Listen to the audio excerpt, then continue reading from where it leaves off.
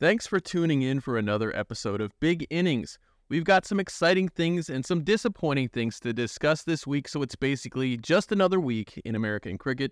But first, a couple of bits of news that trickled in since we recorded our episode. Ricky Ponting has been named as the head coach of Major League Cricket's Washington Freedom. Ponting expressed excitement and praised outgoing coach Greg Shipperd. The Australian legend should also be in the States for the World Cup broadcast in June, just before the upcoming MLC season. We can't wait to see him. Domestic Major League cricketers are preparing to vote on whether or not to unionize under the United States Cricketers Association. A players' union would afford collective bargaining rights to the union to negotiate on behalf of all domestic MLC players. All four of the most popular sports in the USA have very powerful players' unions that have collectively bargained to secure players roughly 50% of revenue in their respective leagues. While MLC revenue is currently nowhere near that of MLB, NHL, NBA, or NFL, it is important to consider that the richest cricket league in the world, the IPL, currently only pays players less than 10% of league revenue. That is a league that doesn't have a union. It is my personal opinion that unionization is a good thing, both for league growth and for the players in the league especially. History supports this opinion, and history has shown that billionaires in the capital class do not have a tendency to treat workers with dignity and care just for the sake of it. One of the most valuable rights workers have in the USA is the right to form a union and the right to not be punished for forming a union. All right, here comes our episode.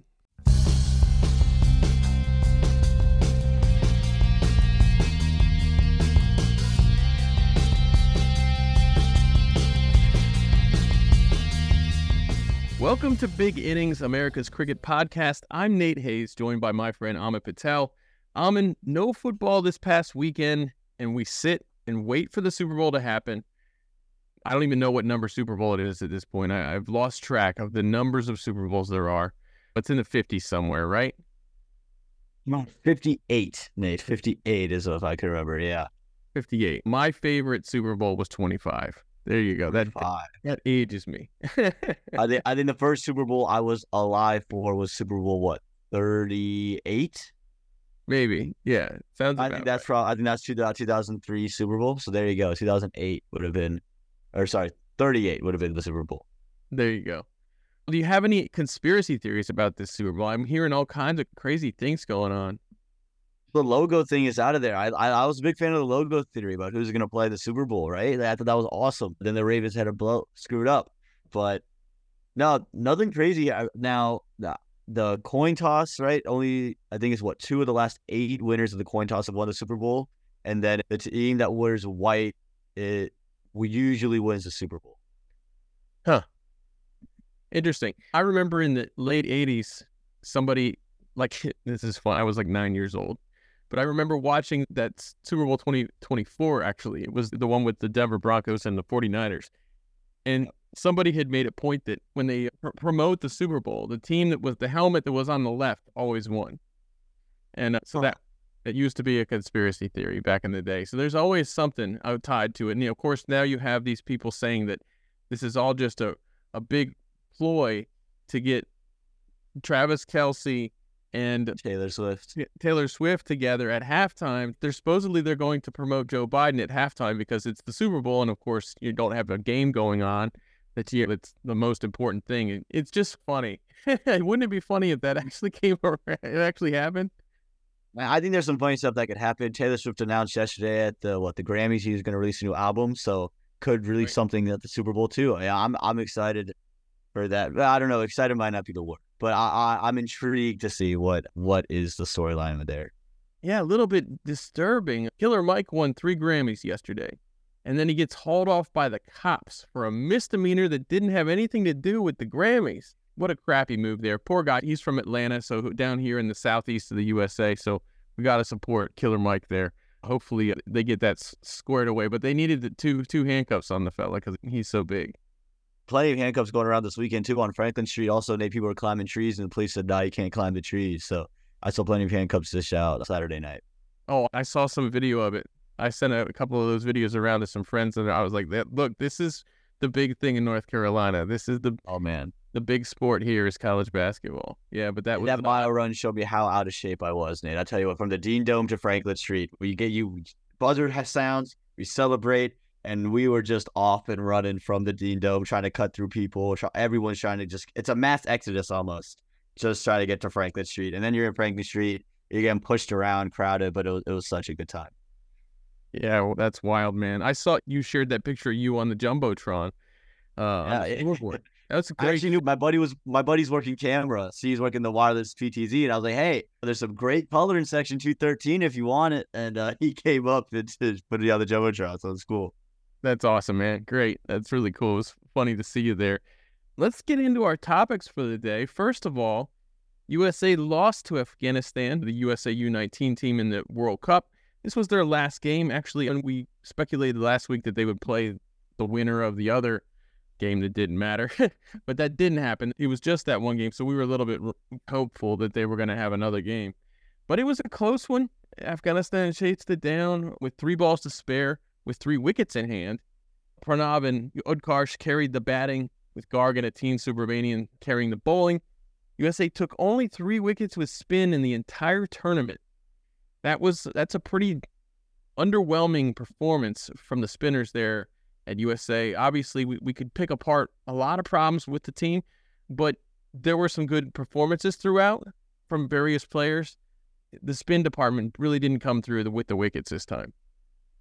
No, it didn't. But again, on the flip note of that, I don't think we've seen a real pace lineup from an under-19 perspective really come through the way this pace lineup has, with 2 genuine, it seems, really talented individuals, one from the right, from the left, right? I think this is Romanian, who we've all talked about, and Arya Garg, who's starting to make that name for himself.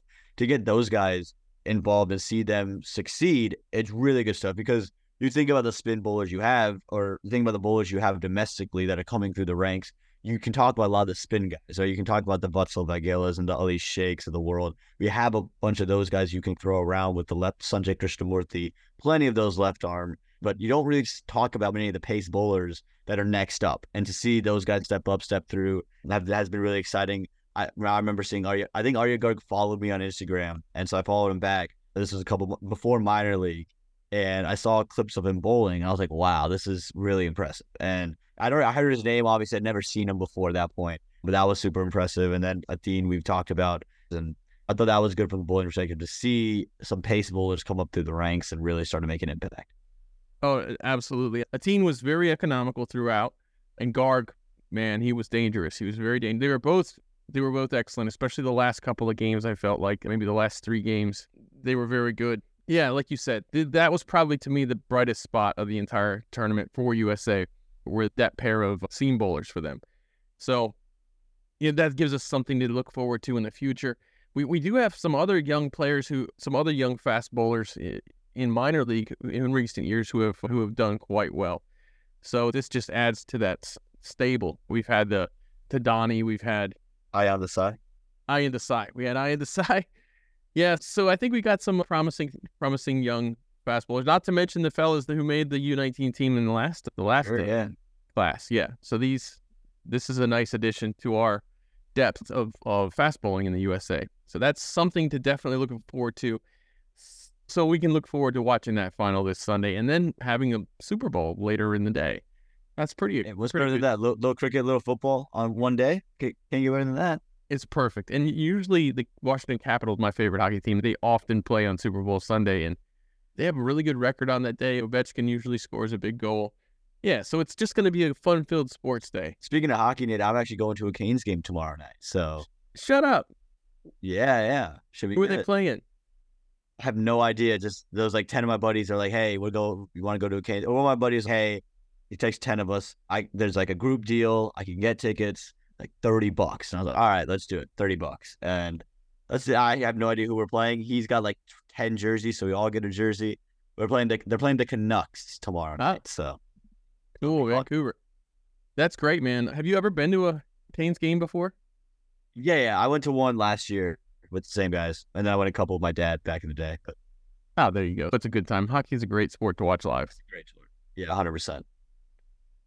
So now let's move on to the Ball and Play League. Jomboy is doing his Captain's League sports right now, which is basically just house leagues. He doesn't invite any celebrities or influencers. It's just everybody who works for Jomboy gets together and plays these little sports. And the first one they did was the Ball and Play League, which obviously we've talked about a lot. It's the hybrid baseball cricket sport. And there have been some new cricket style rules this year, which were really interesting to see in action with baseball only minded people basically involved this time. Jomboy, Jimmy's team won thanks to a good positioning in the field, some really excellent captaincy on his part because he understands the rules so well. And one of the neat things that they brought into play was what they called the silly point position, which was obviously, those of us who know cricket, which is everyone listening to this, understand that is a cricket position. So in the Jomboy version, it's actually a little bit more Americanized, I would say. Instead of standings, there's a lot of fake fielding, first of all. There's a lot of fielders moving around when the ball's being pitched. And one of those would be the silly point fielder who approaches the batter as if he's defending the three-point line in basketball, just comes right out and breaks down. And it's really funny to see. And it's fun to watch the batters deal with somebody right in their face, flailing their arms around. And yeah, it's not really a true point position, but it's a silly position, that's for sure. It feels a silly category for sure. I think it's cool. Almost, it feels like gully cricket for those of us who've like raised in subcontinent, just a street cricket, right? There are no rules. There's street cricket rules, but you do some weird stuff. The keeper's gonna come up behind the batter, gonna hold his bat up as he goes on the downswing, gets bowled. Oh, you're out. Sorry. That's what it felt like, and that was fun. I think they do that really well. Like they obviously, I think Jomboy, what he does so well is he's bridging the gap between the two sports, bringing those two audiences together. But it does it in such a fun way. Obviously, with Chris Rose commentating the game, it's going to be fun. But the rules are fun. No one takes it too seriously, right? They're competitive, but they're just out there to have a good time, and that shows. And again, they got the silly point position. They got into it. They're all, like you said, encroaching. Everyone's stepping forward. It was a good time. I think that's the charm of these leagues. We see a lot of mini sports leagues on YouTube. I'm sure you can find a billion of them. But I think what they do really is they find ways to have a really good time and don't take anything really too seriously. Yeah, and those games, they were intense at times. But it was great to see. One of the things I loved about it was everybody in the comments, everybody in the live chat. There's 2,000 people, sometimes 3,000 people in the live chat. There's 40,000 people watching it live happen. And the people in the live chat are talking about the strategy of the game. They're talking about how this batter needs to get off strike, and they're using cricket terminology and they're using cricket thinking, and they're understanding the strategy of cricket gameplay. And this is really fantastic. I know a lot of cricket fans I've showed this to don't really understand. They see it and they're like, this is silly or whatever. And a lot of baseball fans I've shown it to also see it as silly. But for that gap of fans that wants to be introduced to something kind of new and has an open mind, this is a great thing for them because it teaches them the ebbs and flows of a cricket game. It teaches them a lot of the fun stuff we love about cricket. It includes almost all of it. We love the pressure of that last innings, the chase. We love the pressure of the chase. And we see that with the Jomboy Ball and Play. It's a 2 innings league, which is really cool. Each team bats twice. Of course, it's much abbreviated. But there's a lot of the tensions and strategies of cricket that are reproduced through rules that are a little bit different, but that are designed to reproduce the same kind of tensions of cricket. And that's what I think this thing does so well. You see these people in the comments following along with the game, understanding how the game goes, saying that, they should have run there, or they shouldn't have run there.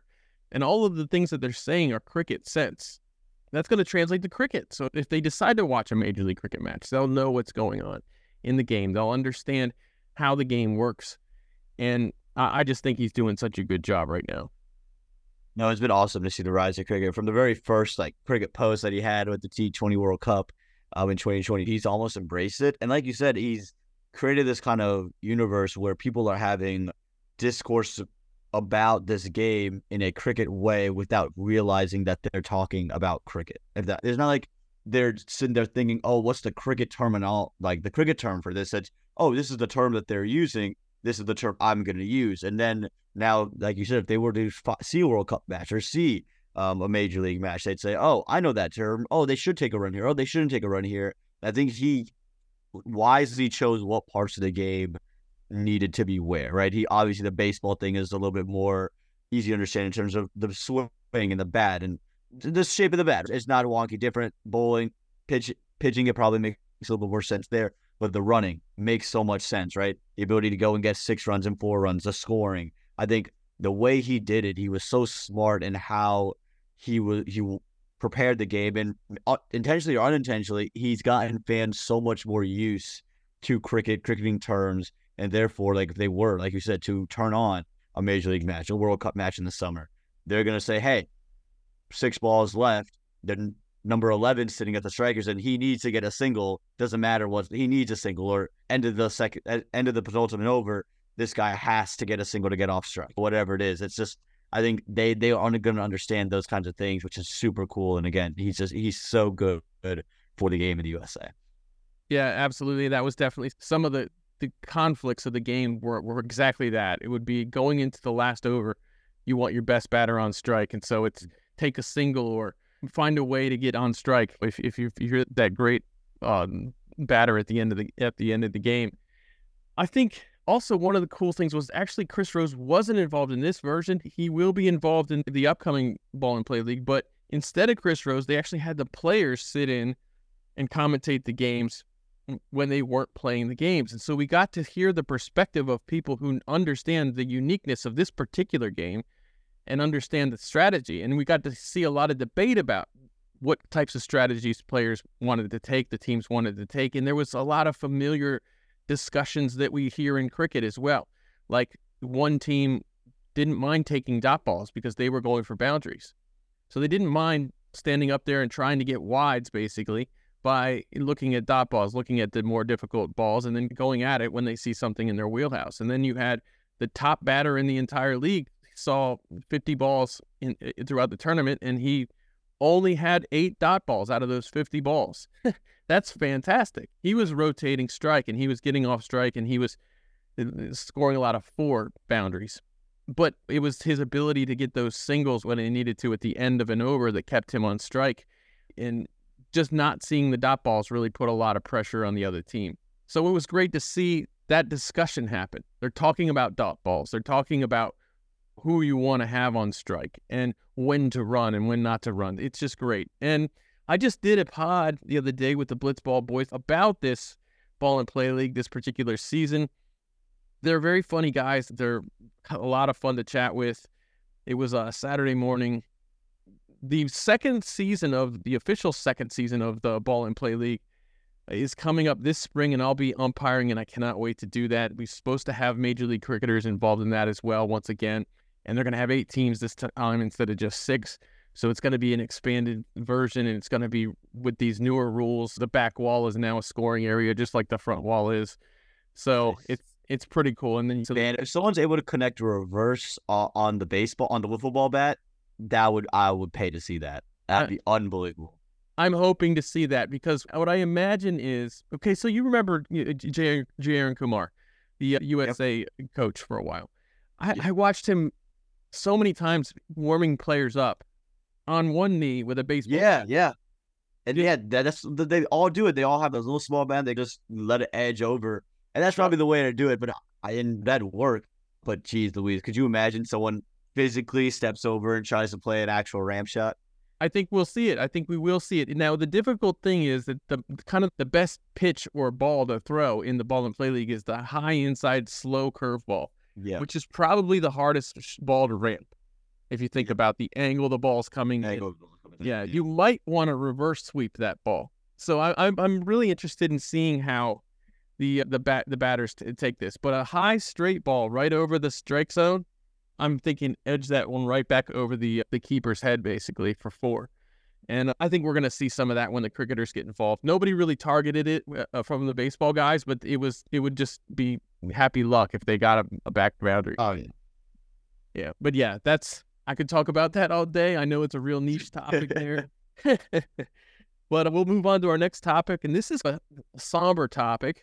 Emily Reynolds from Major League Cricket's marketing department, she no longer works for Major League Cricket. I'm going to read you her statement on Instagram. "It is with great sadness that I share the news that I no longer work at Major League Cricket as a full-time employee. The league is working on restructuring and my position was no longer needed year-round. That being said, I still hope to be a part of their story moving forward and will continue to spread the good word. Working at MLC has been an incredible journey, and it's been an absolute honor to work alongside everyone that has been involved since the beginning. The people behind what on screen are the most passionate, courageous, selfless, and savvy humans you will ever meet. I've learned and grown so much in the 2.5 years from their immense skills, patience, and encouragement. MLC fam for life. With that said, I'm on the job hunt again. Hopefully I'm able to land something cricket-related. Heck, I might even turn into an influencer. We'll just have to see how it all goes. If anyone has a lead on any full-time positions you think I might be interested in, please shoot it over." So this is really sad news for those of us who know Emily and have worked with Emily as closely as you and I have. Yeah, it is. Emily and Tom were the ones who actually first hired me to work at minor league cricket and Major League Cricket. So they've always looked out for me. And so it was very sad to see that post. And we know Emily's going to fall on her feet. She's so talented. She's going to find something and kill it no matter where she goes. She's an incredible person. But yeah, it sucks to see someone so talented, so good for the league, so good for the game, no longer be full-time with it. It sounds like she's going to have some involvement during season. It is a somber tone. Yeah, it stinks. She really did the work of multiple people for Major League Cricket. Anybody who knows anybody work at Major League Cricket, like she said, there's some phenomenal people there. She mentioned that. She said, passionate, courageous, selfless, and savvy humans. She's completely accurate there. We know and respect everybody who's at Major League Cricket, and there's some people especially. And one of those people especially was Emily. And so many times I talked to people who would see her work and they'd say, wow, she's doing the work of multiple people. And she really was. I remember when cricket districts were here in the U.S., down in Texas, they were really impressed with the amount of work that she was able to get done and how hard she worked. And of course, we've been impressed with her too. To me, it's not a good sign. It's not a very good sign at all when Major League Cricket can't find a reason to keep someone like her on full time. You know, where is this decision coming from? This must be a board decision, because the people that I know in Major League Cricket, they certainly value her and they value hard work and they value the fact that she did so many things for them. You can't work for Major League Cricket and just do one job. You know that. Everybody there does three or four things, and she was one of those people. So I don't know where this decision is coming from. If it's obviously clearly a budget decision, but you can't. How can you not budget? How can you not prioritize marketing in a upstart league like this? How can you? I don't see how this can happen. It makes no sense to me. And where's the money at? They're supposed to have money to be able to afford this. The articles that came out, higher ups in Major League Cricket were quoted, and ownership in Major League Cricket some of the team owners were quoted in these articles following this inaugural season. There was a lot made about how Major League Cricket was a major success, how it's years ahead of time as far as their hope for evolution. It's been pushed out there that it's ahead of schedule. And how can it be ahead of schedule when this is happening? Yeah, it's incredibly worrisome, the fact that it doesn't feel like the budget's there. Because you value good people, and I think everyone there, it's a small company. There's, like you said, everyone there is doing 3 or 4 things. So just because you're doing your role says one thing doesn't mean that's the only thing you're going to be doing. Like someone like Saga, who we're talking about, he's the lawyer, and he was over there shooting the t-shirt cannon around during Major League games. And you're always basically doing something. So I hope this isn't a trend. First off, I hope it's not like this is just the first of many, because the people there are committed, all looking and aiming towards one mission, one goal. It was really cool to see that. And yeah, it is concerning that someone like Emily, who was running socials for a long period of time, is now gone. And she had such a good vision for every year. She didn't want everything to feel the same, but she knew that had to be consistent, and she just tried to keep evolving with every new season. Because I remember having those conversations from year 1 to year 2 to year 3 of minor league, and what Major League was and things like that. So yeah, again, the numbers don't add up if they say it's a success, and I think success can be measured in different ways. Obviously, I don't think anybody expected Major League to be completely in the green after the inaugural season. I don't think I'd be hard pressed to imagine it's completely in the green, but for it to be called a success, I think the way we think about sports leagues, the way we've seen sports leagues, it's a success because you're able to basically do what you did, reproduce that the next year with pretty similar people involved, similar budgets, maybe more of a budget. And so I'm just curious to see what those numbers are. Again, I don't think anybody in Major League, the people that we know, wanted to make this decision. I don't think it's something that needed to happen. I think it's just, I guess, how the cookie crumbled at the end of the day. It's an unfortunate circumstance. Like I said, unfortunate for Emily, unfortunate for Major League, because they're going to miss what she brings to the table for sure. And again, Emily's going to fall on her feet. She's going to be just fine. We know she's resilient, talented, and someone's going to scoop her up, or she's going to find her own thing. Or, you know what, she just might go internet famous, because that would be her, and her dog just might go internet famous, and that might just be content for Emily from now on. So I'd subscribe to that. So I'm excited to see what Emily does. But yeah, there's a little bit of cause for concern about this for sure. A lot of good people get left in the dust by some strange decisions. And we see that with the ICC. There's always a lot of good people that work in the ICC, and they're always working against something that seems to be some big thing that seems to be bureaucratic and slowly moving and questionable priorities. But we know there's great people in the ICC. We know there's great people in MLC. We know there are. We saw what they can do. There's some fantastic people in MLC. And then a decision like this gets made. I feel like this is not a decision that any of the people I know in Major League Cricket would have wanted to make. I can't imagine that. So this is very disappointing to me. But yeah, let's move on to the next one. Like you said, I'm sure Emily will land on her feet, and we'll be communicating with her and working with her, I'm sure, in the future. I look forward to that. But it's not a big world. Cricket world isn't that big. It's a small world. Again, Emily will be fine, and I'm excited to see what is next for her because, again, incredibly talented. So let's move next to Dane Piedt. He was left out of the South Africa test team against New Zealand in their first test. We saw the wicket. They shared a picture of the wicket, and I see how he was left off of that team. That was a green wicket. Man, I don't know how you could just consider playing a spinner on that wicket. Holy smokes. I don't know if I've seen a wicket that green. Yeah, it looked green. It looked green, but it also looked moist to me.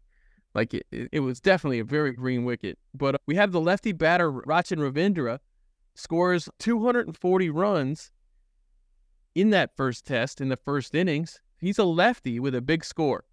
So does this bring Dane into the team for test 2? You got to think with Dane's ability to bowl to those left-handed batters. Of course, we still have to consider the wicket. Rachin Ravindra's pure class. He was the emerging batter of the year for the ICC, and rightfully, the kid's just unbelievable. But it'd be great to see Dane in there, especially if you're right in your hunch that the wicket is a little bit moist, and say that next test there's some green, but it's going to be damp for a little bit. Maybe if you win the toss, you can bowl first and use it and get that little stick in there. Dane also does both those drifters and can get the ball to move in the air, so could take advantage of that too.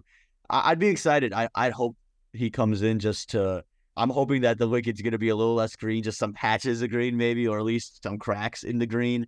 That would be nice. But again, I think the wicket's it's going to depend on the wicket. I don't know if just Rachin Ravindra having 200 is going to change how they select the team, just because it is that green, right? You can both go put Dane out there. Yeah, he can do a lot with the ball, but he can't control how the pitch is going to do it. We all can assume that if he's bowling on that wicket, unless there is some stick, unless there's some moisture in it, it's probably just going to come on pretty nicely.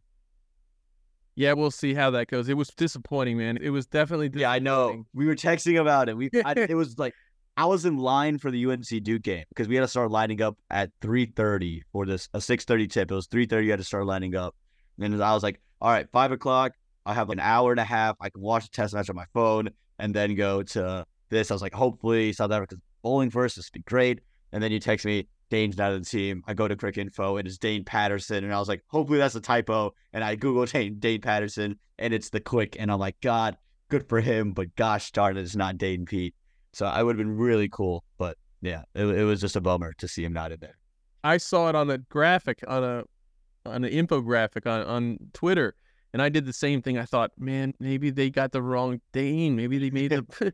Yeah, I was so disappointed to see that his name not listed there. And I'm sure he's taking it in stride. But yeah, watching Ravindra just pummel it on. And then that third session the other day, they were scoring at like a freaking 150 rate or something, just piling the runs on South Africa when the conditions were perfect for it. And they've got their middle order out there. It was a rough one. So hopefully we'll see Dane in the team for the next game, but I guess we'll just have to wait and see. Yeah, again, it'd be great to see him in the team, see him in the side. See if South Africa can do anything with this. And we also have the announcement of the World Cup opening games ticket prices online, and Peter shared this a couple of days ago. The cheapest seated ticket is $80, and the cheapest standing room only ticket is $40. This is for USA versus Canada in the opening game of the World Cup in Dallas, or in actually Grand Prairie, this coming June. That is, I don't know about this, Aaman. This is a big risk here. This is a roll of the dice that you're expecting people to come out to basically see domestic American and Canadian players play in this first game. And it's a historic game for sure.